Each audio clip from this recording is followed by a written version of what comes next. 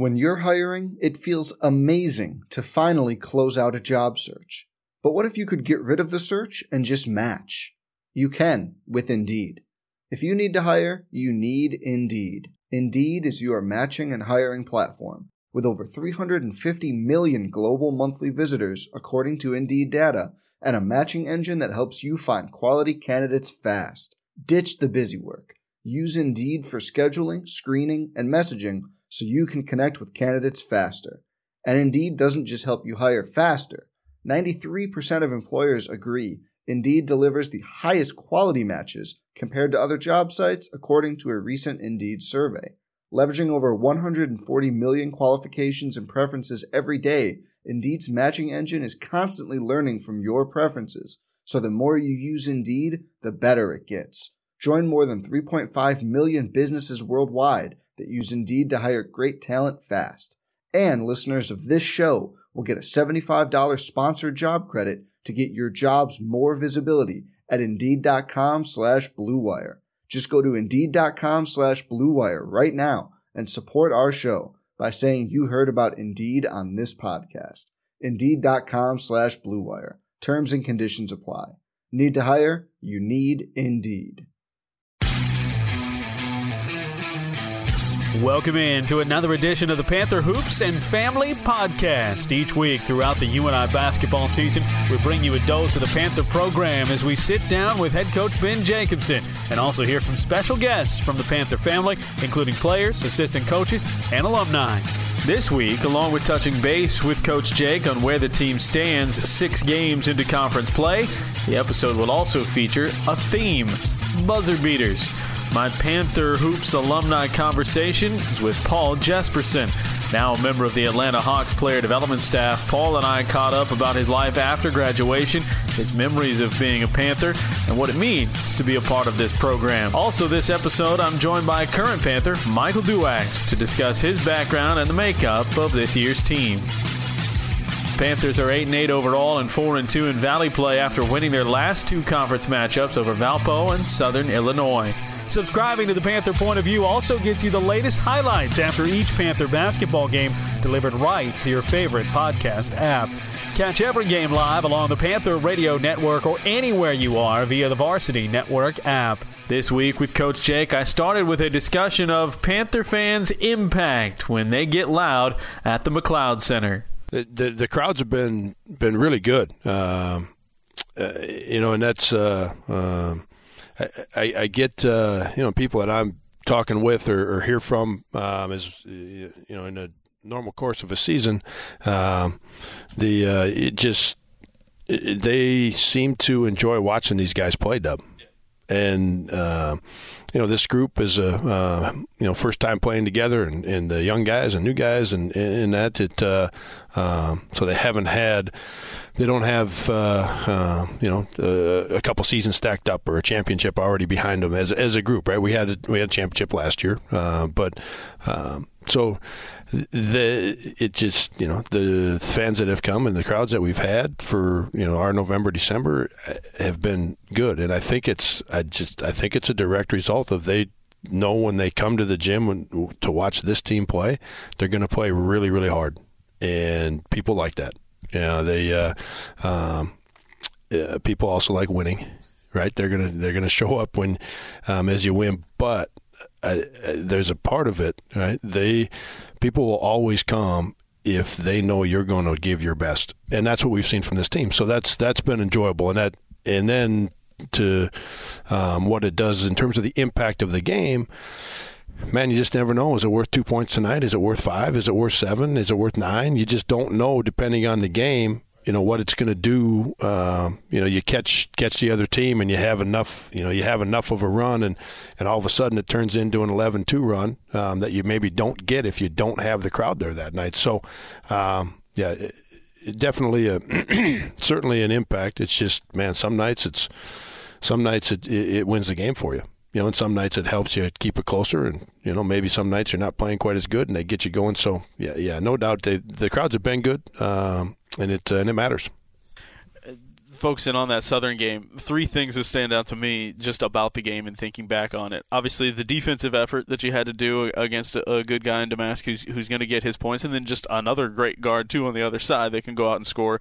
The way you had to find ways to score against their good defense, and then in the scheme of the game, they cut it to a 2-point game with 3 minutes to go, and you held them to 1 point after that. Of those 3 things, what sticks out to you the most that was maybe the most impressive about what your team was able to do to turn that into a win on Saturday? It probably the last one, holding them off. And holding them off may not be the correct way to say it. Being able to, put a stop to that, and then make the plays that we had to make to push the lead back up and get across the finish line. That's probably of the 3. Having 35 points at halftime was really impressive for us as their coaches. The way that we moved the basketball in the first half and the opportunities that we found, and to get 35.5 against Southern and the way they're playing, they're always good defensively, but they're coming in on where their defense had really dominated large portions of games, and we they certainly did that in the second half. Right, they found a couple spots in the second half where we really couldn't get anything that was very efficient, and they can do that to you. So, but I would, and then with Domask, really like limiting his opportunities in terms of shots around the basket, and then his opportunities, and he made some great passes, but the opportunities to really get guys shots, and he got them some at different times in the game, but the number of great opportunities that he's getting a lot of nights and he's capable of getting, we were able to limit those some, and that obviously mattered in the game. The offense in the first half was big, but I think you love seeing those young guys. You love seeing Cole make a big play. He's just in a different role now, right? So I think, man, just the way we were able to finish that thing. You bring up that Cole play, and I've thought about that a couple of times. He did the same thing basically when you played Towson at the United Center, right? He had some of those last finishing buckets as you guys, again, had spread the game out. What makes him right for that role, and what will give him success as teams now notice, hey, it's not just going to be they'll put it in Bowen's hands in times too, but that was Bo setting a screen that time for him to get that action started. Where does that come from to have the confidence to put that in his hands? Yeah, he's always won a lot. Cole has, the state championship in high school and their success in high school. Their football team was good when he was playing quarterback for him. He's always won a lot, and I listened to the podcast that had Cole on it, and I know you guys talked a lot about his family and his mom and dad, and his dad has won a lot, and Cole's right now he's learning about that with our team and the role he's in. He's been. He's been highly valuable in the time that he's been here, but now he's in a role where he's learning about what he is capable of with this team or at this level. And what we're finding out is he's able to do some of the things in terms of winning plays at key times that he was doing when he was playing basketball or football in high school, or what he was doing when he was watching his dad's teams play, or learning about it at that time. So I think Cole's finding out about it, we're finding out about it, and we're very comfortable and very confident with him with the ball in his hands at some key times. That also sparked something from that Saturday game with a different guy who kind of did the same thing. You talked about how good of a game Landon Wolf had on really both ends of the floor, but you talk about that run that they made. He had the bucket that ended the run. He made a key pass to Cole at one point. Do you think this team as a whole is growing in that way specifically since just early December in figuring out the plays that you need to make to win? Yeah, a couple things that come to mind with these guys like James and Cole. Just their role has been very different until right now. And so now they've got some games and some game minutes that have stacked up for them, and some experiences, and they've had. So you just gain a comfort level, right? And then you go to the younger guys. You go with the freshmen with Mike and Trey and Landon, and it just you've got to play some games, And for Trey and Mike, their comfort level has come a little sooner because they've played more minutes. right? They've been in the starting lineup, and they have played a lot of minutes in the first 15 games. Landon's minutes have been different. There's maybe Towson. I think he was over 30 minutes. He's had some games in the 20 minutes, and he's had some games where he's played 8 to 12 minutes. And so he knows he's going in at the first media timeout, right before it, right after it. He's known that for a while, but after that, his minutes have been different, right? So the consistency of minutes for Trey and Mike have, and the sheer number of them, have allowed them to find that comfort level, that confidence, and okay, this is what I got to get done, and this is where I got to get a little bit better here as fast as I can. Landon's have started to stack up, right? And then Landon puts in a lot of time. He puts in a lot of time outside of practice, a lot of time, watching film, and but he, for us, as we've seen it, I think his last two, and he had a really good game against Towson, but I think his last two, Dub, have been just terrific. For him to, it feels like he's leveled up now a little bit and just got a different comfort level, different confidence level. From your perspective, when you look at Landon Wolf, Trey Campbell, guys who, obviously early in their career, they're going to be up and down on the offensive side. You have confidence in what they can do offensively, but sometimes it just doesn't come on a single night. But what I've seen, from my perspective, they haven't carried that with them to the other end of the floor. Certainly Trey, it hasn't affected. How difficult is that? And do you see that too, that they're able to compartmentalize and say, all right, offense is one thing, but I'm still over here and I can make an impact on this end of the floor? Trey has been at a little higher level defensively than I thought he might be. Simply because he wasn't. That wasn't part of what he needed to do with the high school team. Okay, so until you see a guy do it, on a nightly basis against really good players, you don't know. We felt like, and again, I've said this before. I've watched him play, since him and Hunter were together the whole way up, right? Grew up together and played all the way through. So I've watched Trey for years, and I've always been highly impressed with his ability to compete. He's got that competitive spirit that it really drives him. And but didn't know defensively. Okay, how would he be against the little point guard against South Florida? And he went on. He did a really good job. How would he be against Lance Jones? Like, how is he going to do that for 30, 35 minutes? And hey, look, Jones. Yeah, okay, Jones is the better player right now, and but Jones is 3 years older, right? And so what that excites me, that Trey really competed hard in that game and did a really good job defensively. Jones is going to get. He's doing it against everybody. He's going to get to the basket. He's going to get points because he's a really, really good player. And but I tell you what excites me about it is the way Trey competed in that game against Jones. And it's okay, and not a comparison between Trey being like Jones as a player, but just the growth, because we saw Jones as a freshman, and now we're seeing him 3 years later.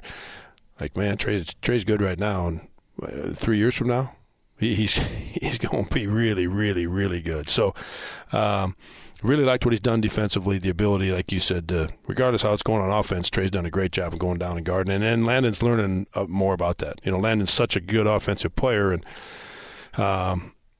that's an area where he's worked hard to be able to separate the two. Right? So he's working really hard at that. And that's where the last two games, I think he's taken a really big step forward in terms of being able to come down defensively, communicate, get your feet on the ground, move them, be physical, like do the things that we need you to do defensively no matter what's going on down there on offense. Like, Landon's working really hard at that, and the last two games have been great for him that way. I'll have more with Coach Jake in just a moment. Coming up for the Panthers, two of the three new faces in the Valley. Murray State comes to town Tuesday the 10th at 7. Then the Panthers travel to Belmont for a 4 o'clock tip on Saturday the 14th. For tickets, visit unipanthers.com/tickets or call the ticket office at 319-273-4849. Now let's get more from Coach Jake. I think we're almost 10 minutes into recording, and I haven't brought up Titan Anderson yet, and that's that's not something that should probably happen with this team because of how impactful he is. I thought it was interesting on Saturday. I looked eventually at the box score, or I look at the box score as the game's going on, and he only, quote-unquote, has 10 points, but he's got 10 boards, so he's got another double-double. It felt like he was even more impactful in that game than that, right? Than 10 and 10. It felt like the same level of impact he was having if he had scored 25. What did you like about Titan's game, knowing he was taking on a defensive challenge challenge that maybe he hadn't up until this point, and having a bigger role on that end of the floor. Yeah, his ability to make the catches a little bit tougher for Domask. And we doubled him on the ball screen.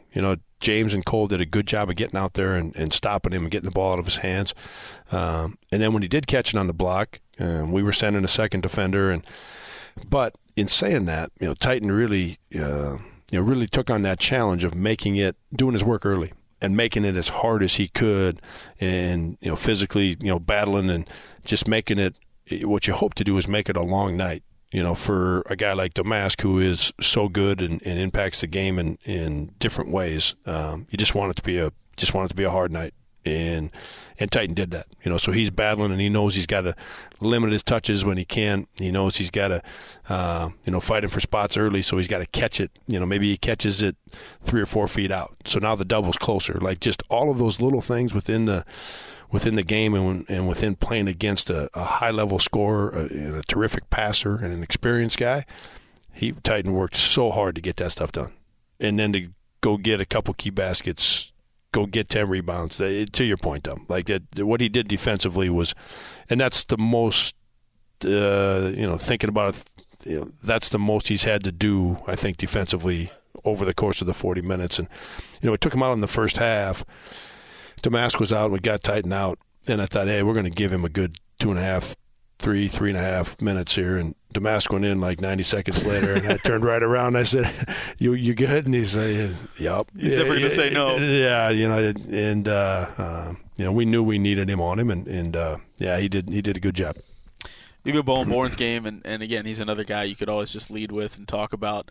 He was battling. You talk about, you want to find him minutes of rest anyway. Even if he's 100% healthy, you want to make sure Bowen's not going out there. He's still dealing with some stuff. He's not 100% healthy right now, and he's still battling through. What impressed you about against a tough defense?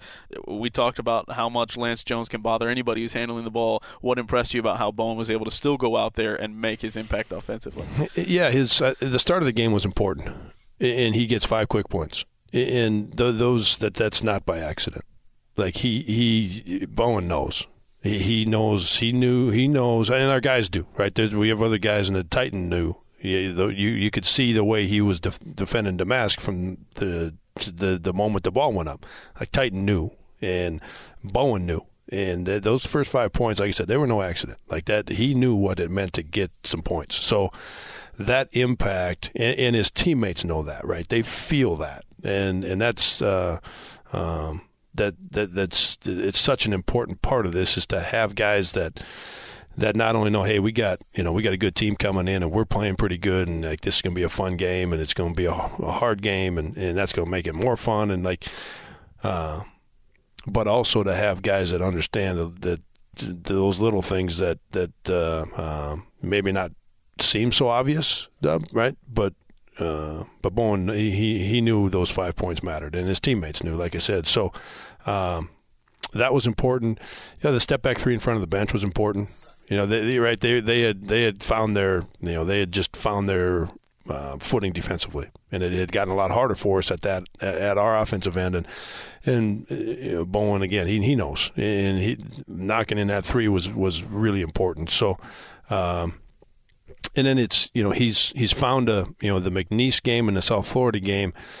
We learned a lot as a staff. Bowen learned through he wasn't as aggressive in those 2 games. They went to box and 1 on him. The point guard from South Florida really went after him and knew he had a challenge, and he did a good job with it. And they trapped him on everything.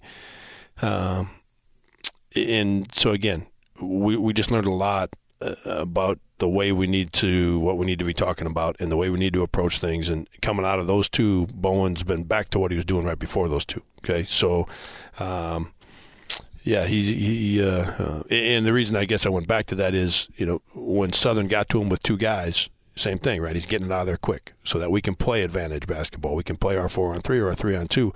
He doesn't fight that. He knows he's got to be, and this is what we tell him. Like, you are going to be ultra aggressive, and what that means, we'll find out. You beat a guy around the hip and go score it. They do a good job of getting 2 to you, and they get it out quick. And so we got to but both of those things, it's going to start with you being who you are, super aggressive, and he's been great with that. The last, the start up until the 2 games we talked about, and he's been great since. Bigger picture, 5 of 6 now at this point. There's still so much to go. I think it's funny. Me and Kevin Boyle were talking during that game. You guys playing so well. There's 15 minutes to go, and KB looks up and goes, "Man, I wish there was only 5 minutes left." Right? I mean, it just feels like there's so much still to come. That's how the season kind of feels right now, right? But what impresses you when you think about this 6 games as a whole? Where you guys started before you, kind of, I guess it would be going into that Towson game, right? That was the first of these 6. Where you were then to where you are now, knowing that you still have more to do, what's impressed you most about this kind of stretch of basketball that your team has been able to put together with everything that had gone on prior to that?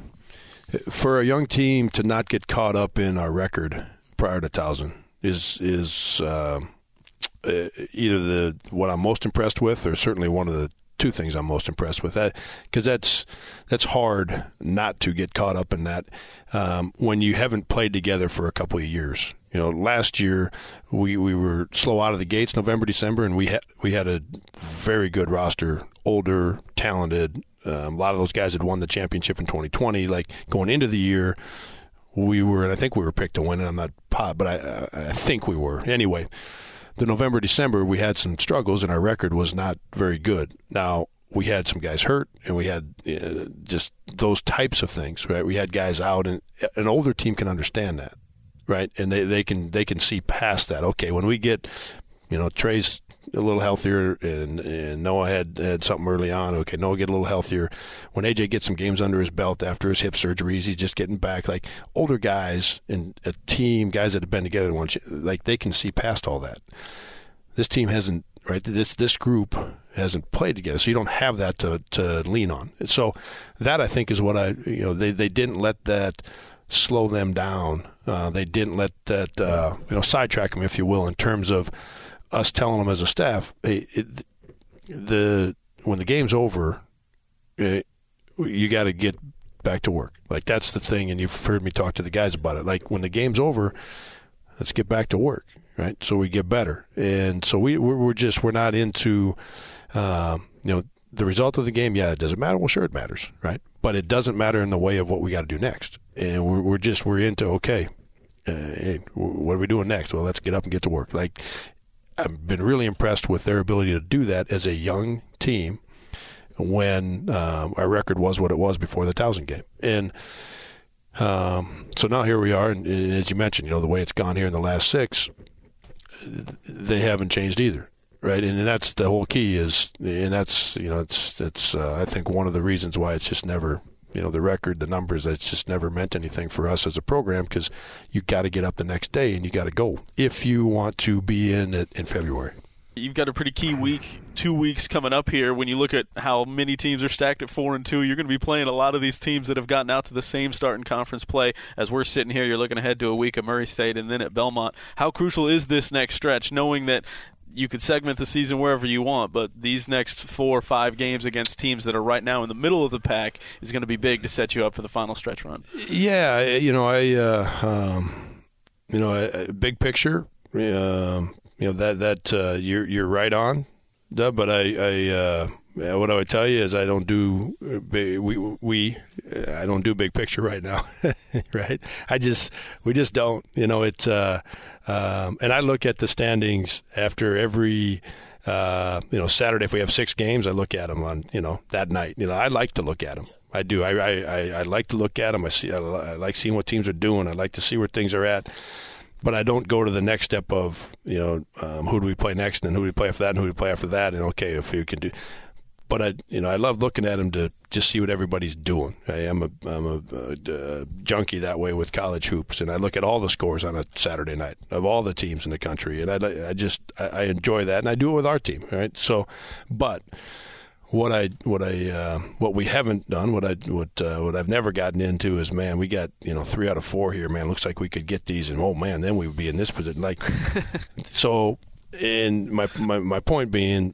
The same thing we talked about with the guys going into Towson, that stretch there when our record was what it was, these 6 games with the way we're playing now and the results being what they are and the record very different at 5-1, like nothing changes for us as a program other than, hey, we got to get up and get to work the next day. And so, you win a game against Southern at 1 in the afternoon, and I told the guys this, like, hey, everybody does this different. Some of you guys will turn the page right now, and you want to start thinking about Murray, okay? Some of you guys will enjoy it for a couple hours and, go have, dinner with your families, and they'll maybe go home, and then you'll start thinking about Murray. Some of you guys are going to think about this and enjoy it for the rest of the day and get up tomorrow morning and start thinking about Murray. I'm good with any of them. Like, we're not immediately, we just beat Southern and at 3:15, you better be thinking about Murray. That I'm good with any, everybody handles that part different, and I want the guys to be able to enjoy things when we have a day like we did against Southern. So we do. We enjoy that. But, yeah, the next day, with the way this is, you're going to play, right, every third or fourth day or whatever it is. Like, for us, it's about that next day when you get up, you got to get back to work. Yeah, that's a long answer to that, to that one, Dub. But it just, we've always felt that way. Fun to look at, but you don't need to focus on that. All right, the 2 guests, 1 player guest, Michael Duex, 1 alumni guest, Paul Jesperson. We talked reasoning there. Joel Waters went back and said those are the last 2 buzzer beaters. Michael, what he did at Valpo, and then, of course, Jesperson, what he did in the tournament against Texas. So let's start with Michael and what you've gotten to learn about him over the last year plus, his redshirt year, and now seeing him play. How would you describe Michael Duex to someone who just walked up and hadn't seen him play or hadn't talked to him at all? How would you describe Michael Duex? He's going to play as hard as he can for as long as he can. Man, he just is. He's going to give you everything he's got on every possession at both ends, and he's really competitive that way. And then he's a guy that has he's capable of making so many plays. He's got good size at 6'5". He's physically for a young guy or not a young guy, like physically so strong and so powerful. Like, he's got a talent level that he's able to do a lot of things, but the reason he's getting them done is because he plays so hard. And one of the things that we like about Mike so much is he really enjoys it. Like, he does. Like, he just really enjoys it. He enjoys competing. He enjoys coming to practice. He enjoys just being around his teammates, and he really, really, really likes it. Just really enjoys it, and that's a fun feel to have around your team and around your program. Is when guys, it doesn't feel like a job, because we don't ever want it to be that way. There's times where it gets to feel that way because the season can get long or whatever it might be. But Mike just, man, he enjoys it. But like I said, where I started, Dub, he's going to play as hard as he can for as long as he can. Like, the game started, and he's a young guy. Bowen starts that game by getting us 5 points. Titan starts that game. You could see immediately him and Damask were going to have a great battle, and you could see it. Mike starts that game by reaching out by half court. Okay, yeah. Right? I mean, he's just going to play as hard as he can for as long as he can. Doesn't matter where or when. He's going to go get it. Yeah. Is he Coach Hogan's favorite player just because he's from Dubuque too? All that plus the Dubuque. I mean, come on, he's got to be. Those 2 guys sticking together. Yeah, those two guys spend a lot of time together. they spend a lot of time together. Yeah. All right, then Paul Jesperson. Obviously, a moment can come to mind for anybody when they think of that. You had a lot more moments with him. When you think of Paul, what do you think of as far as what he meant to this program on the whole, even outside of his shot against Texas? Yeah, he was and this isn't directly tied to that shot. That's a longer shot, of course. He was a clutch guy. He just was. He made, it just feels like, he didn't make all of them in the 2 years, but man, it sure felt like he made them all the ones that mattered. Really did. Yeah, against North Carolina, we're in a really tough spot in the home game against Carolina, and he gets a couple of threes, and all of a sudden the building, him and Bohannon, and the building changes, and they don't sit down for the last 12, 13 minutes, and we were down, I don't know if it was 18, but it was either 16 or 18, I think. But the game felt like it was over. There was plenty of time, but it felt like it was over. and all of a sudden Paulie, I think, makes 2 and Bo makes 1, and and he just did that a lot. Where important time, everybody knew it, and Paulie was going to make a 3. He was going to do something in it. And then the other thing is just how much time he invested into the game and how much he loves the game of basketball. Like he was in the gym all the time, and then in our conversations talking about just a handful of different things surrounding the game and maybe where he was at in the rotation. And he didn't start his first year off his redshirt with us, and then he started as a senior, and just those conversations he and I had coming off that redshirt year, because we had an older team and we had a really good roster, and there were 2 or 3 guys, I think 3 guys on our bench that had started either for us or for other Division I teams. We had 8 guys that had been starters at this level. And just a lot of conversations surrounding that. And through those conversations, Dub, just how much he loves the game of basketball. It has always stood out to me. And now, fun, not any surprise that he's continued to do it, and he's continued to do it at a high level. And he's doing really well for the Atlanta Hawks and on a good track. And I could see him doing this for a long, long time because he loves it, and he's got whatever that is. It matters in coaching too. Like he's got that. Like he's going to come up with the right stuff at the right times. And a guy, a head coach or an assistant that's maybe a full-time guy's going to be like, man, this Jesperson keeps coming up with these good ideas. Like this dude's clutch. Like he has that about him. So, really proud of what he's doing. Thanks to head coach Ben Jacobson for his time each and every week to discuss the latest in Panther men's basketball.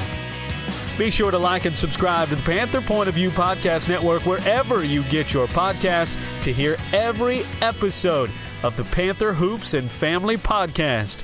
This week's first special guest is current Panther Michael Duax. After being inserted into the starting lineup when Nate Heise suffered an injury, Duax has seized his opportunity and continued to improve game over game. He has scored in double figures in 7 of the last 14, posted a pair of double-doubles, has become a lockdown defender, and also put up one of the shots of the year with his putback winner at Valpo. I started my conversation with Michael, the youngest of 5 Duax boys, with a question I'm sure we're all wondering. All of you have played college ball. Mm-hmm. 3 of them played at Upper. 2 are still going to play at Upper still this year, right? Correct. 2 left at Upper this year.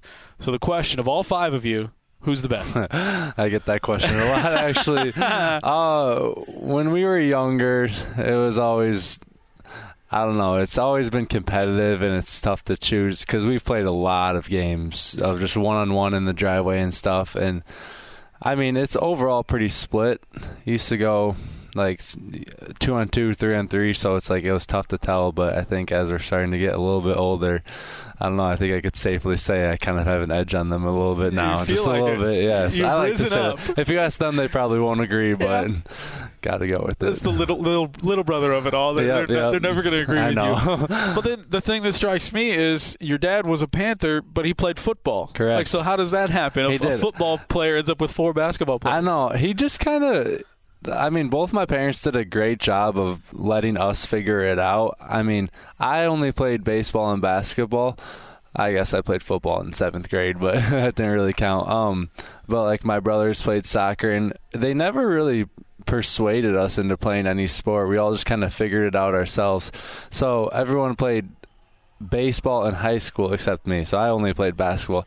But we all got to the point where it's just like we loved the high intensity of basketball, and baseball is kind of a social sport, a little more relaxed, with nothing against baseball, but we all just love the high speed intensity, the competitiveness of basketball. So we all just kind of figured it out ourselves. And I mean, when everyone, it's just so easy to go outside and play a game of basketball, whether you have 2 guys, 3 guys, 4 guys, so it just kind of worked out like that. Listen, I love baseball too, and I've called a lot of baseball, but I get what you're saying because that's what people have always told me. I talk too fast for baseball. Like, I have to slow it down. I know. But basketball, I'm ready to go. It works out Let's perfectly, roll. yeah. I like it. So your parents, obviously, hands off to their credit, like letting you guys make your own decisions and be your own guys. Mm-hmm. But how much do you think seeing your brothers and what they went on and did, you're fairly close in age, so it's not like they were super old and gone and you were done. But how much did them playing basketball become kind of the group mentality for you guys that kind of influenced you? No, it did help out a lot because,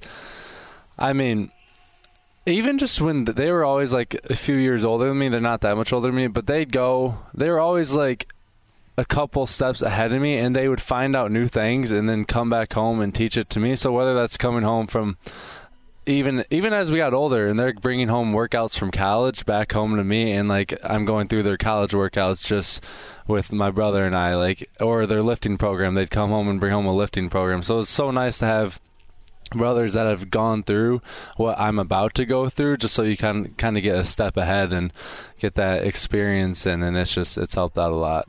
So 3 of you are still going to be playing, all things being equal, this winter.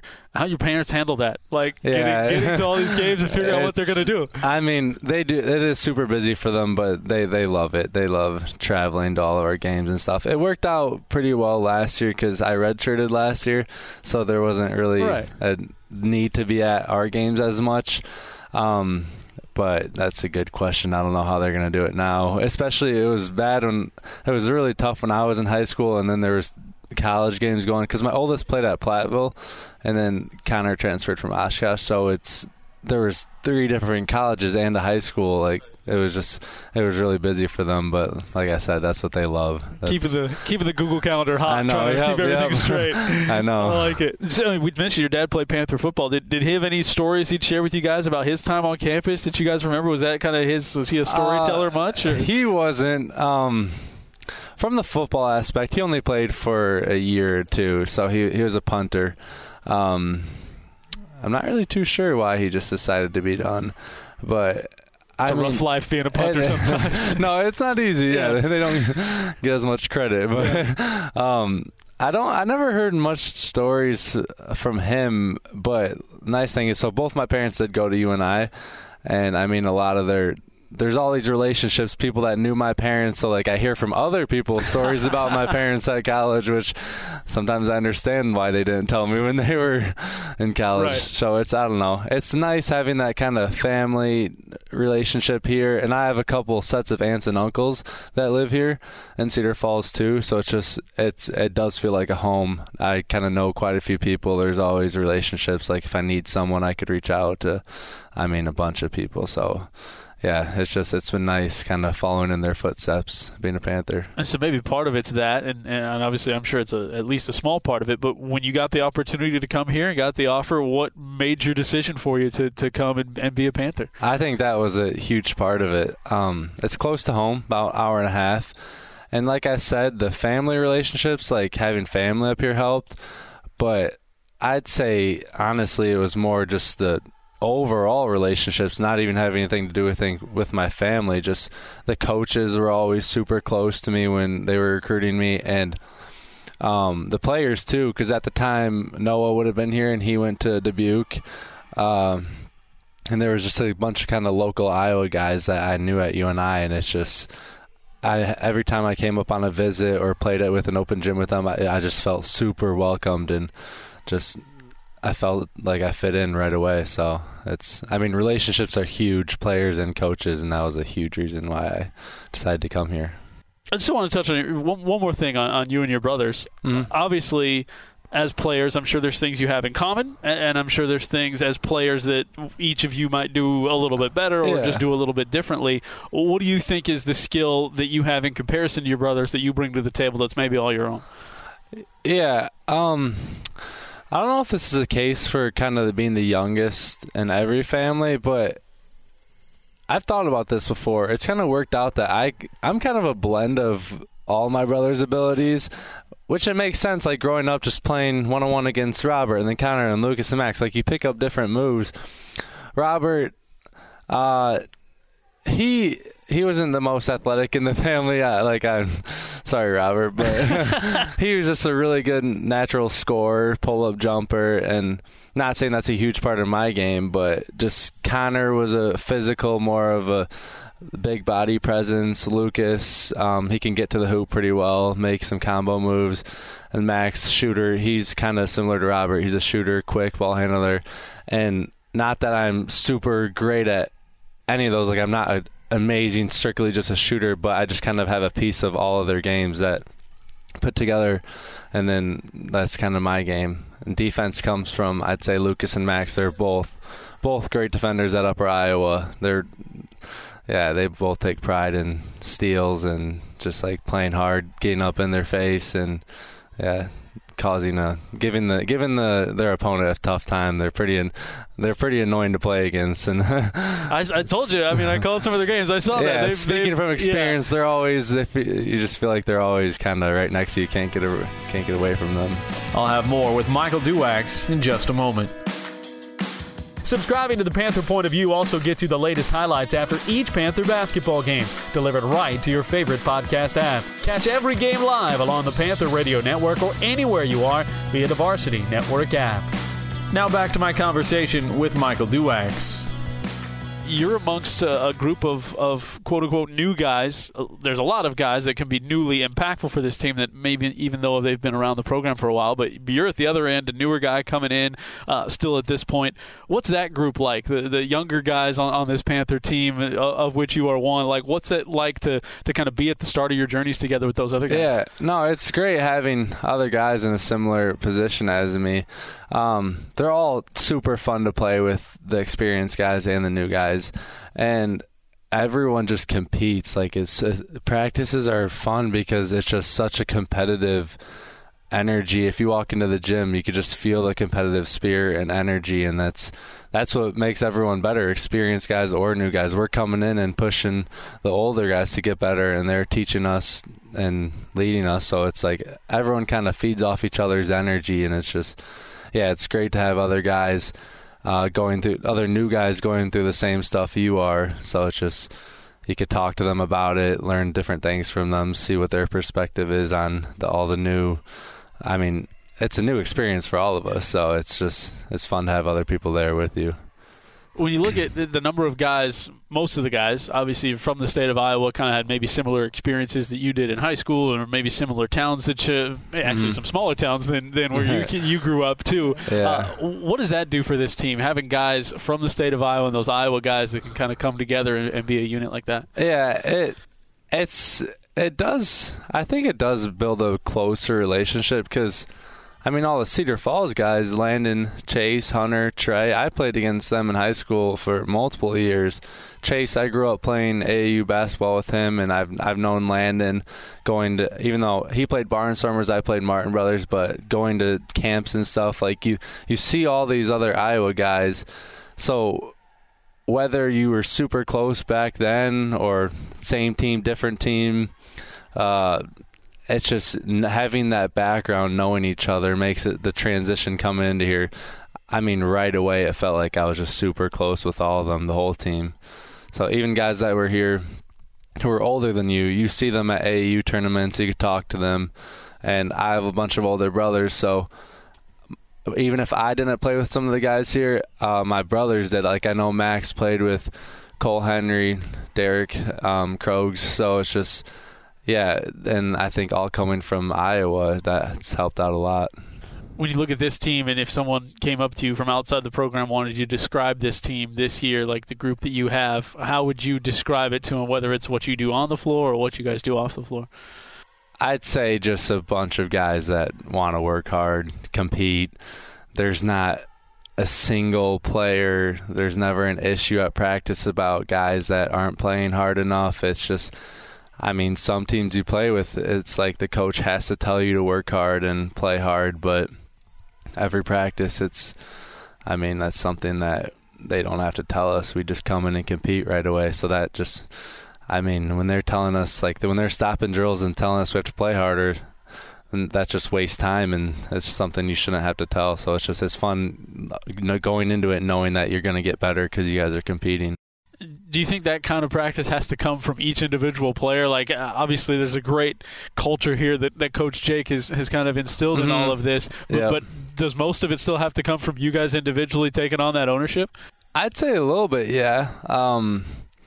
It also helps, like, some people, I mean, you're going to have days where you're not feeling your best, but just knowing that there's a bunch of other guys who kind of depend on you to compete, like, they don't want you on your team if you're not gonna work hard. So just, I mean, yeah, Coach Jake has established that culture that it's a competitive culture, but it is up to each guy to come in. Like, you got to lock in before practice and come into practice with that kind of that mindset that you're going to compete and get better. when other teams see the Panthers on the schedule this year, what do you want the first thought to be in their head when they think about having to play you guys? I think just defensively, they're going to be a pain to play against because we do pride ourselves on defense. The little things like playing in there's all the smallest details, playing in the gap help. You get by one guy, there's going to be another guy coming to rotate and help, and we play fast. So it just, if you're another team, I feel like they feel like they wouldn't have a break against us, like playing us fast on the defensive end, and then we get it and go right away on the offensive end. So it's just nonstop. All right, let's talk a couple quick ones before we talk about maybe your studies a little bit and what you're looking forward to this season. Who's the biggest joker on the team? Biggest joker, I'd gotta go with Chase. Whether it's intentional or not, Chase Corvus just a funny kid. So, yeah, he's a guy that'll make everyone laugh in the locker room. Whether he's trying to be funny or not, he's just, some people. It works out. Yeah, it works out. Some people have got it. Mm-hmm. All right, you guys are going to get together and have a meal, and one of you is cooking the meal, in charge of actually making it. Who do you want to be in charge to have the best outcome there? I'd give that to Nate Heisey. Okay. He can cook. Well, we're actually neighbors, so it's worked out a few times. He's made a couple meals. What's the best thing you've had that he's made? Jeez. He's made some pasta. I couldn't even tell you what it was, and it's like it's good. It's good, and it's pretty fancy too. Like I don't make many meals. Like I make just pasta with maybe some butter and Parmesan and just throw some chicken in there. Yeah. But he takes pride in it. He likes to cook. So I like it. Yeah. That's what I heard from Austin too. He was right there on the list. We got some consistency here. Mm-hmm. All right, so I'm sure you guys multiple group texts throughout the year, throughout the season amongst the team and the players. Who's the first one to respond to a group text? Like, who's the first one that hits everybody back? I'd give that to Fife. Okay. Yeah, he does a good job with that. He's been here a long time. He knows that people appreciate a response. So if I'm asking like for someone, I need something from someone, Fife's always there for you. Like Gotta love that. He does a good job. I know. Yep. Mm-hmm. What about the other end? Who's the last one you're going to hear for? Like who takes the longest to get back in a group text? I'd say probably Landon Wolf. Yeah, he doesn't either. I don't know. It might just be something with me, but he doesn't reply very often. Yeah, he'll slide into the chat and then look at it and then not say anything. So it's like sometimes you gotta text him. Right. So if he's not responding to Snapchat, you gotta like text him. But it's you all right, dude? Yeah. Yeah. All right. Let's talk music. On the team, if someone was going to make a playlist that had a little bit for everybody, and so nice variety, maybe not just who would that be that could kind of keep everybody happy with a musical playlist? I think Titan. Yeah, he kind of controls the music in the locker room before a game, during a lift, open gym. He just does a good job. He can mix it up. Like you said, he's got a variety of music. So, very nice. Yeah. All right, and then finally, what if you're going to go on a long road trip, what teammate do you want to go with you the most? Single teammate on a car trip? That's tough because some guys are fun to be with, but you can't be around them for that long. So, man, I don't know. I'd go with Nate. Like I said, he's fun.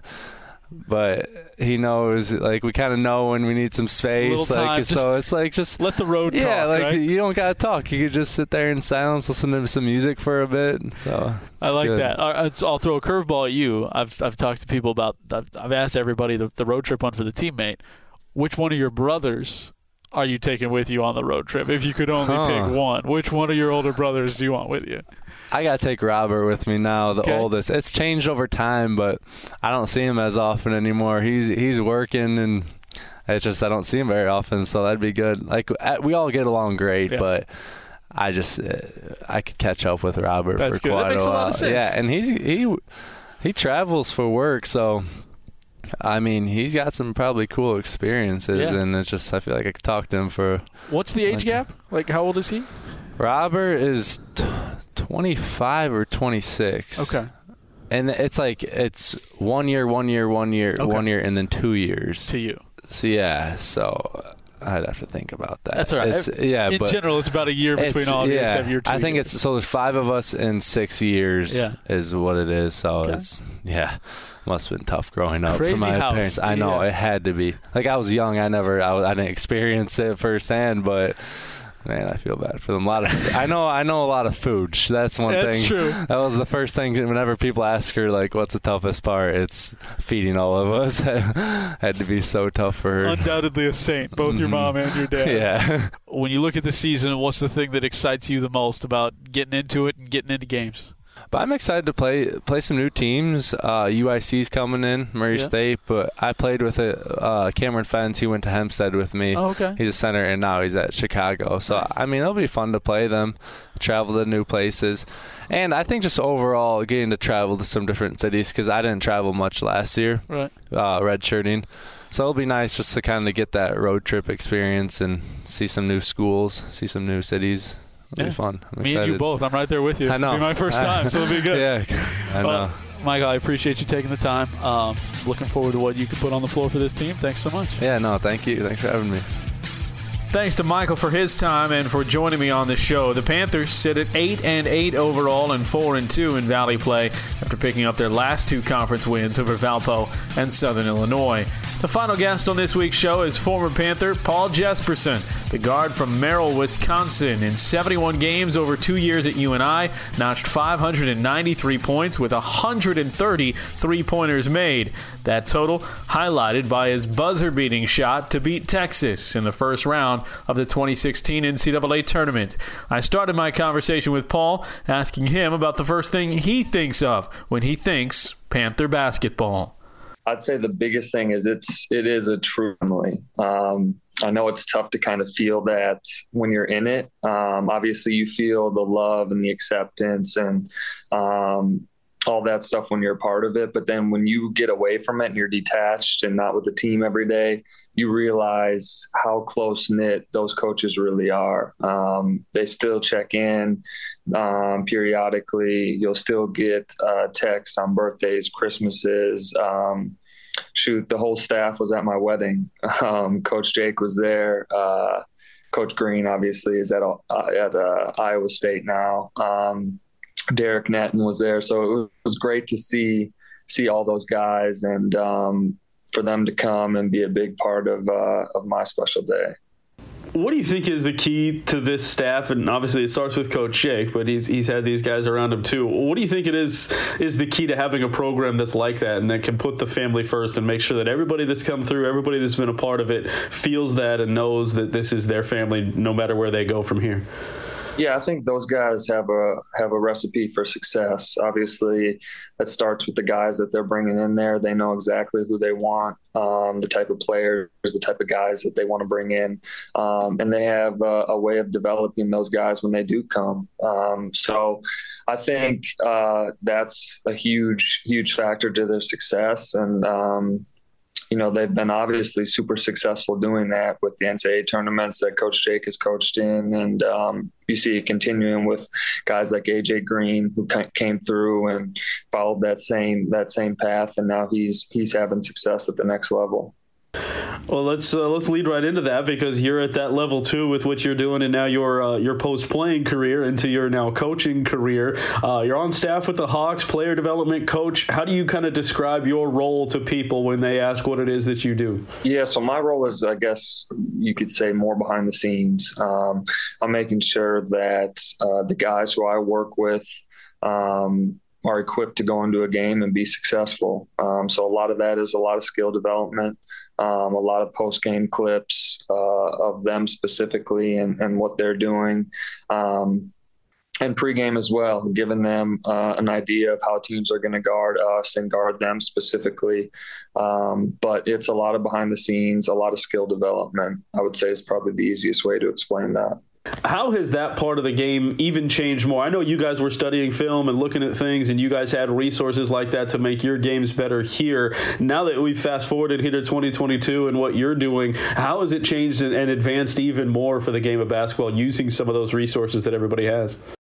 I think the technology continues to evolve. You see different softwares become available to guys, so you have access to a ton of information basically right after the game.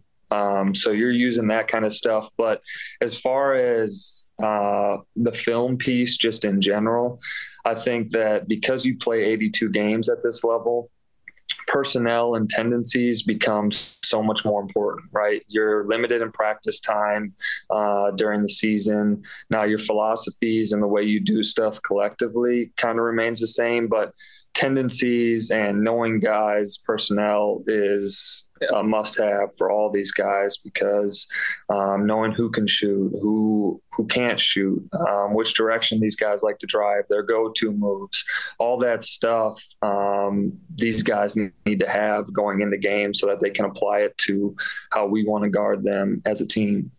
When you think back to the beginning of your time as a college player, was that the type of player that you were already coming in, or did you develop that mental side of the game, talking about like wanting to know tendencies and studying what your opponents were doing to make you better on that side? Was that always a part of your game coming straight out of high school, or did you have to develop that as you got more and more serious about your playing days? I think that any successful team, does that. Our coaches did a great job at UNI of making sure we were prepared, walking us through hot plays that we were going to see when we played the team, and then giving us a bunch of tendencies that those guys within the team we were playing were going to do. So I think it was instilled in me from college, obviously, but I thought it was very valuable as a player, and I think it's very valuable as a coach now, giving that information to your players. Is there anything specific about your time as a Panther that kind of frames how you look at the game now and informs how you kind of help the players that you're working with now, whether it's on that tendency side, the skill side, whatever it might be? Is there something that specific that you look back on that you say, hey, yeah, that's kind of shaped the way I approach what my job is now with the Hawks? I think it's more so big picture type stuff it's helped me with, as far as like demeanor and not getting too high, too low during certain points of the season. Like I said, there's so many games here. You're going to go through a stretch of games where you lose 5, you lose 6 games in a row.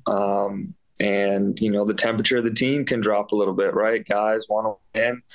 Spirits can drop for a little bit. So just handling adversity a little bit better, and vice versa. It goes the same way when we win 5 or 6 in a row, not getting too high, not feeling like you're on top of the world, just staying even keeled with things and having the same approach throughout the entire season.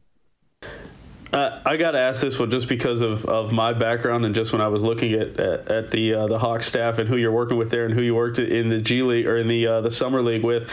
I grew up in Southern California, and so I was a Lakers fan, and I got to ride the glory of Shaq and Kobe at that point. But when I was an even younger Laker fan, when I first started following the Lakers, that was the Del Harris era. They had Vlade Divac and Eldon Campbell, and the point guard of that team was Nick Van Exel, who you work with, and he got to coach that Hawks squad. So I just got, what's he like as a part of that staff? What was it like to work with him as a guy who, I had no chance to be like him, but when I went out and played in junior high, I wanted to be like him at that point. What's it like working with him every day? What kind of motivator and coach is he for these guys in the current NBA? Nick the Quick is great, man. You would never guess that he was a guy who had as much success as he did in the NBA. He's great. He's very even keeled. He's very humble. He's great with the guys, great with all the staff. So it's been a pleasure to work with Nick. And obviously, he's got some little intrinsic things that he found success when he played doing, and he's able to relay that information to our point guards specifically that I think has helped them a ton too. And maybe nobody else listening to this is going to care about that, but as soon as I saw that, it took me all the way back to my early basketball days. When you look at your journey now, you've started to climb the ladder there, working with the Hawks, working your way up to the spot that you are now. Are you a pro ball lifer at this point, and you think that's where the goal is going to be, or might the college game come calling at some time for this, sometime for you, if that opportunity presents itself? Obviously, you never know in this profession, right? You could be here one day and be gone the next. So I don't want to close any doors, obviously, but I like the overall atmosphere of the NBA. It's 100% basketball. You're with these guys every day. There's new challenges. And it's same with college, but I kind of like the trajectory I'm on in the NBA. So for right now, obviously I want to stay here and continue to grow, continue to learn, and continue to develop as a coach. What other interests have you developed? I know you're busy, and this takes a lot, certainly when you're in season, but since you've been out of school, is there anything else that you've gravitated towards as you've moved on to kind of this professional stage of your life now? What else does Paul Jesperson get into in whatever free time you have? I enjoy traveling a lot during the off season, but kind of in season, I would probably just reading. Honestly, obviously when we're in college, you're reading stuff that is for your classes and you have homework assignments, all that stuff to do. But now I just kind of like leisurely reading, and it's different things, right? It's stuff to work on your mental. It might be real estate type stuff. So just reading in general, honestly, is kind of. I would have never thought I would say that either, honestly. When I was in college, I was not a huge pick up a book and read a random book type of guy. But, since I've been out of school, that's something I've kind of dove into a little bit more. And that's probably big contributor to that is probably my wife, honestly, because she reads every chance she can get. So what's the best book that you've read this past year, past 6 months? There's a couple of Doug Lamove books that I really enjoy. Those are more coaching type books. So I'd probably go with him, honestly. You try to spread it out a little bit, though. Obviously, you're going to try to read up on what you're doing and get better. But do you try to go wide with it too, with as far as the subject matter that you're trying to consume in those books? For sure. I've dove into a couple random podcasts about like real estate investing and stuff like that. I know nothing about that stuff, so it interests me a little bit. But yeah, I definitely try to verse myself a little bit. Well, you mentioned the travel, and that kind of leads us into your post-college career. What was your favorite thing about the time that you got to play pro ball overseas? Spain obviously was a great experience. I really enjoyed it over there. I think the biggest thing that I probably took from over there was the adversity that comes with not having anybody over there. So you're really truly on your own. You learn a lot about yourself. Obviously there's a language barrier, so you're kind of weeding your way through that, trying to pick up on language and learn how to communicate with people over there. So I thought I learned a ton about myself in that time. Basketball wise, obviously it was great. It was a great experience, different game. You learn a ton of different things conceptually, because the game's obviously played different over there. There's different rules. So overall, my post-college playing experience was great. What about outside of being in Spain for that basketball playing experience? What's the best favorite spot that you've traveled since you've been out of school? My favorite place has probably been, I really enjoyed Paris. We went to France and Italy this past summer. Paris was probably my favorite city that I went to over there. There's just so much going on. The city really never sleeps. There's a ton to do, ton to see. So I really enjoyed my time over there. Let's jump into it. How often do you think about the Texas shot, and does it ever get old to talk about?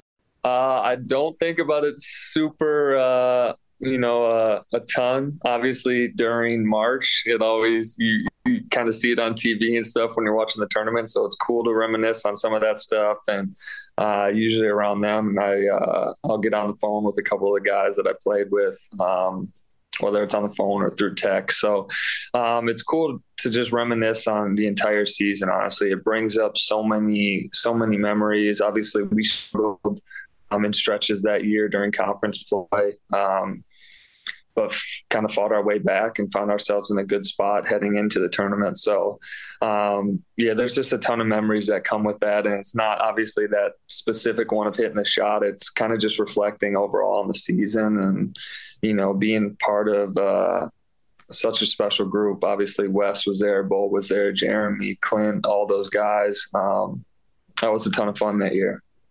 When you guys talk about that season, you mentioned there's so many times, and it could be the season before, right? Because you guys are in the tournament before and win a game and all of that. What is the memory and the moment for you guys in your career that sticks out? If it's that, great. But I mentioned I talked to Kajo, and he was around that 2009 team, and obviously their pinnacle was winning that game against Kansas. But he mentioned there's so many other moments during those seasons and during his career that were high points and emphatic points in his career. When you guys are talking about it as the actual team after the fact, what are the moments that you guys gravitate to maybe over those 2 tournament run years? Honestly, it's a lot of like random stuff. It's stuff like being in the locker room after practice, after a game, the little stuff where you're just kind of hanging out with the guys and joking around and having a ton of fun. The biggest probably moment I remember though playing wise was actually, it's funny, we were just talking about Missouri State. I think we had dropped a game at Missouri State, and it was, I remember we kind of came off a stretch where I think we had beaten Iowa State and we beat like another ranked opponent, North Carolina at home. That's what it was. And then we went to Hawaii, struggled a little bit there, got into conference play, and we struggled in conference play, I remember. But Missouri State specifically, we dropped that game. Coach came in and talked to us after the game. And I can't remember exactly what he said, but it was like, guys felt like, I felt that was like the low point of our season. And, you know, coach obviously talked to us post game and stepped out of the locker room. And I just remember all of us talking. Wes was there, Bo was there, Jeremy, obviously Clint, and just talking amongst ourselves, like, which direction do we want this to go? Do we want to keep being an inconsistent team and win a few in a row, drop a few in a row, and just see where this thing takes us? Or do we really want to kind of put our heads down and get to work and get through this and come out on the other end a better team and better individuals? And I think that's probably the biggest moment that stood out to me my senior year. And obviously able to go on. Wes hits a big shot to send us to the NCAA tournament and have a little success in the NCAA tournament. More with Paul in just a moment. Be sure to like and subscribe via the Panther Point of View Podcast Network, wherever you get your podcasts, to hear every episode of the Panther Hoops and Family Podcast. Now more from former Panther Paul Jesperson.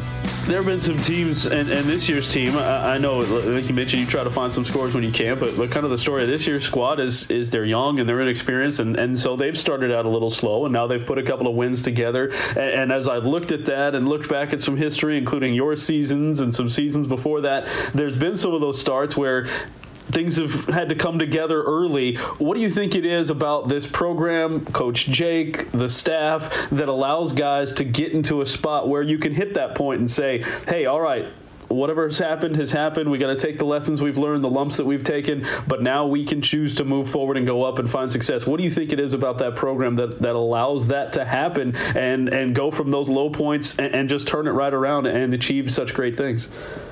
I think obviously it all starts with Coach Jake. He has such a unique way about being so level throughout the season. Obviously he gets excited with wins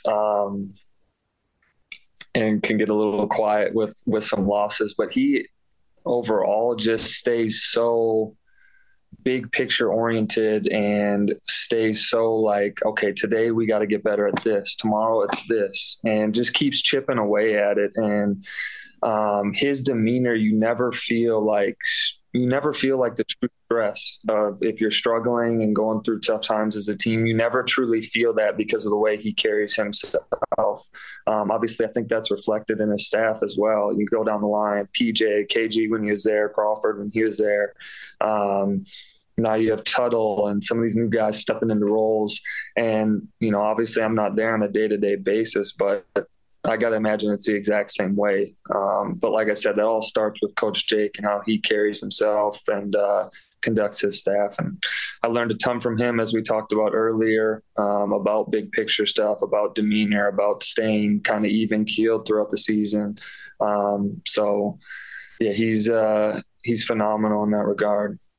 You've mentioned that now, then obviously it had an impact on you, but is there anything that you think of when you think of Coach Jake that was a piece of advice or a phrase that he would say to you specifically or to your squads that kind of rings in your ears as you go throughout your day or throughout your life? Yeah, Coach Jake is the ultimate team guy, as far as like, he's going to let you kind of play offensively, right? He's going to get on you for some of the defensive stuff, but he's going to give you so much freedom offensively. His biggest thing is you have to be a team first guy. Me was never greater than we. And that was really the biggest thing that obviously stuck with me is he wanted everybody to buy in so much that, that was the biggest thing, I guess, that he held us accountable to. If he felt like someone was kind of deviating away from that or going through like a selfish stage as a player and individual, if he felt that kind of like swaying at all, he had a great way about whether it was kind of getting on you, jumping you, and trying to get you to compete and buy in that way, or talking to you in a more sensitive way, whatever the way it was for each guy. Like, he had such a great way of being able to relate with everybody and kind of guide everybody back on that straight and narrow path and keep everybody working towards one goal. And that's obviously to win games and be successful postseason. Did you have a favorite teammate that you would pinpoint from any of your years?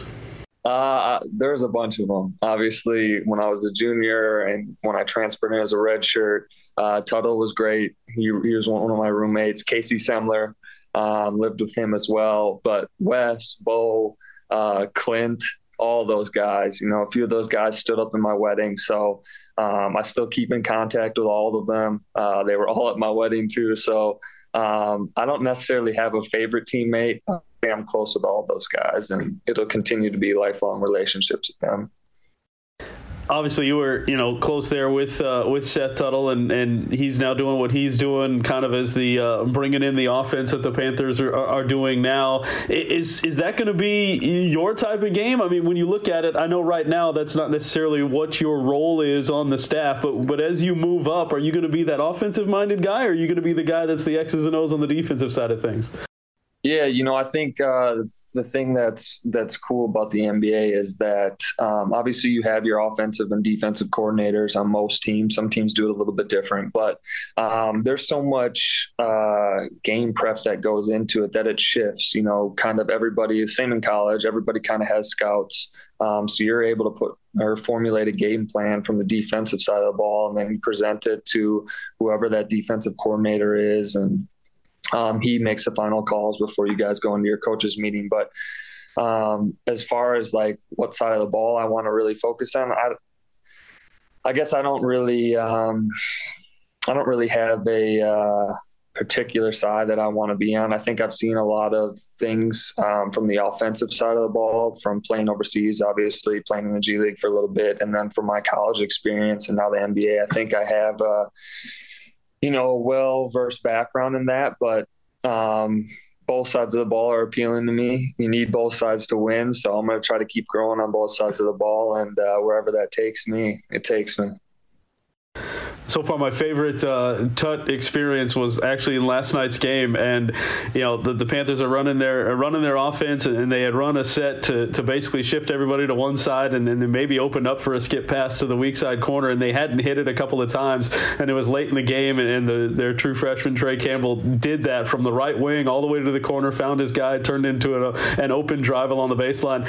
He got so fired up, like it was just a random bucket, but he was so fired up that the action went the way it was supposed to. Do you see yourself in that too as a coach? Like, when something that you have worked on with these guys, even at the NBA level, and it clicks the way it's supposed to, does that fire you up too?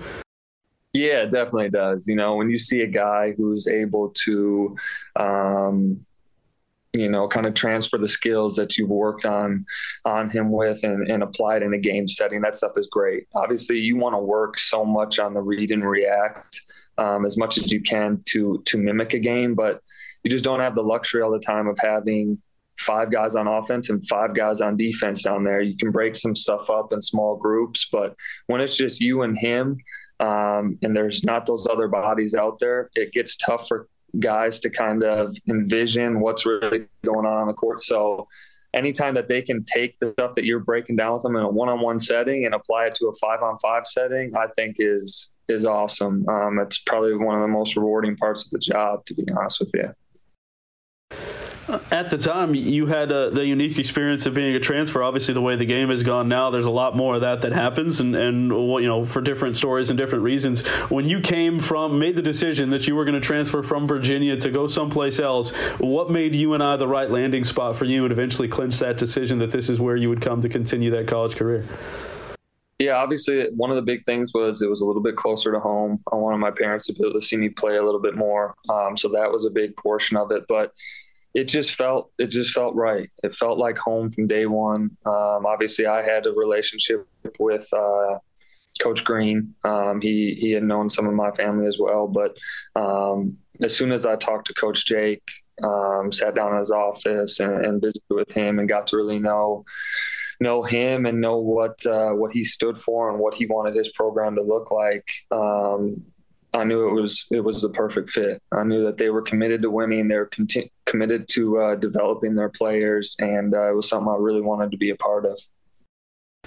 You mentioned AJ earlier and the Green connection there. Have you crossed paths with him yet, whether it was in the summer when he was working there or since he's been up a couple of times moving between the G League and the NBA? Have you crossed paths with him yet this year?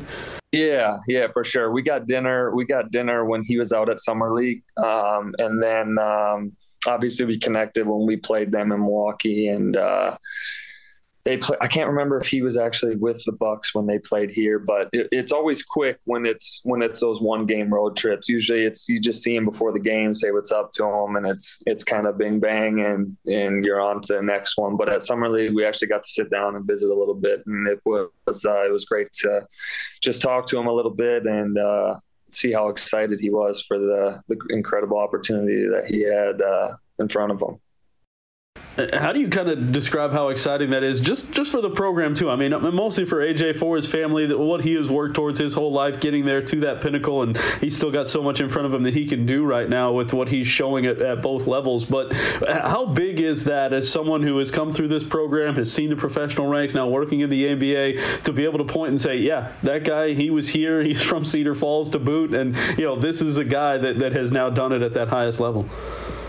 It's great. And I think that's that you got to give those guys a ton of credit, the coaching staff, that they truly do develop guys. Because obviously we're seeing now with all the different rule changes in college basketball and the NIL stuff, and it's going to be tougher for, I think, mid-majors in general to land some of these guys. So they have to really count on getting some of these, lower ranked, if that's how you want to put it, but getting some of these guys to come in there and then truly develop them, and along the way making those guys feel like this is a true atmosphere I want to be a part of. It truly is a family, so that when they do have success, those guys aren't just up and transferring and getting out of there and trying to move to a Power 5 school or whatever. So it's great for the program though, and it's great for Coach Jake and the staff and everybody involved. I think it becomes more appealing for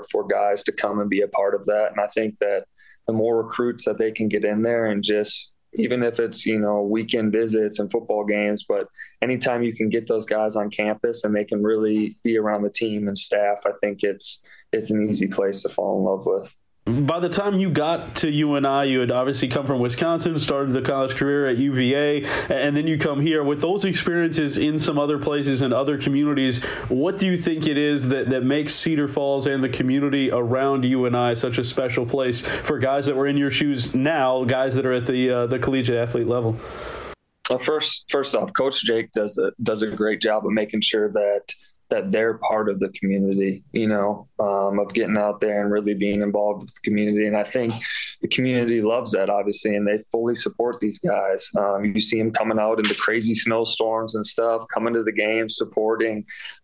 So I think that's the biggest thing, is he's made that a priority, that those guys are going to be a face around Cedar Falls, and they're going to be seen around Cedar Falls. And I think the community has kind of, backed those guys and truly supported them, whether they're having a down season or a great season.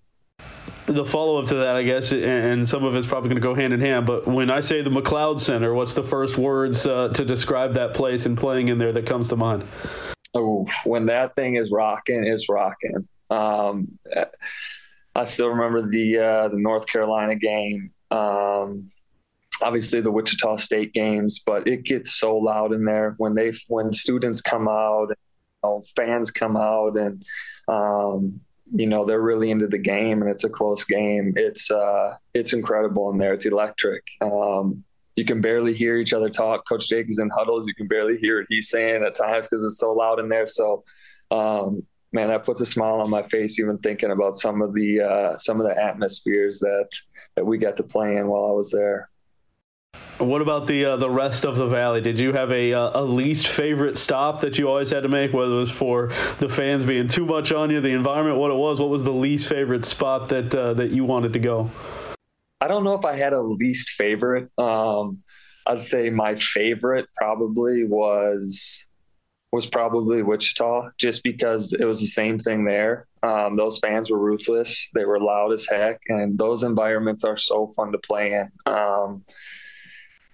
Even if obviously it's not our fans there, even though we did have a decent amount of people travel when we play those guys, but anything that was loud and the fans were into it and the fans are talking crazy, those were the environments that were a ton of fun to be a part of. So I don't know if I necessarily have a least favorite though. All right, then the final question to kind of wrap it up. Let's put you in a hypothetical where you run across somebody just in the day-to-day life that finds out that you went to UNI and that you were a Panther. They don't know any of the rest of the history. They don't know about the shot. They don't know the success you guys had in the tournament. But they say, "Oh, I've heard of UNI. I know a little bit about what it means to be at a mid-major program in the Valley, whatever it is." What would you try to express to that person it is that makes the Panthers and this program so special? I think you just keep going back to the family atmosphere. That stuff is irreplaceable because it's not like that everywhere. It truly is not. So to have something that is that unique, and to have a head coach that cares as much as Coach Jake cares, and to have a staff that's emotionally and mentally as locked in as they are, and to have a staff that's as prideful to be a UNI Panther as that staff is, that stuff is irreplaceable. So I think I would continue to reflect back on the true family atmosphere that really is, and that's while you're there and after you're done there. Well, Paul, I appreciate you sharing that. I know in your career that certainly has shown itself to be true, and so thanks for taking the time and sharing all that, and best of luck the rest of the season. I appreciate it. You too. Thanks to Paul and Michael Duags for joining Hoops and Family this week. That'll do it on another edition of the Panther Hoops and Family Podcast. Join me again next week for another episode for more great conversations about Panther basketball. Don't forget to like and subscribe to the Panther Point of View wherever you get your podcast to never miss an episode of Hoops and Family or any of the other great content covering Panther basketball and beyond. I'm J.W. Cox. Thanks for listening. This is Panther Basketball from Learfield.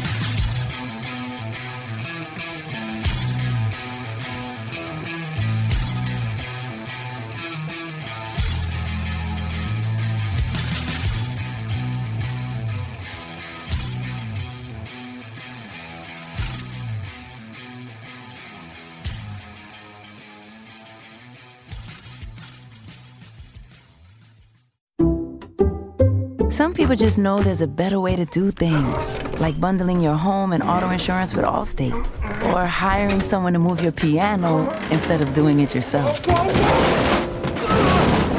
So, do things the better way. Bundle home and auto and save up to 25% with Allstate. Bundled savings vary by state and are not available in every state. Saving up to 25% is the countrywide average of the maximum available savings off the home policy. Allstate Vehicle and Property Insurance Company and affiliates, Northbrook, Illinois.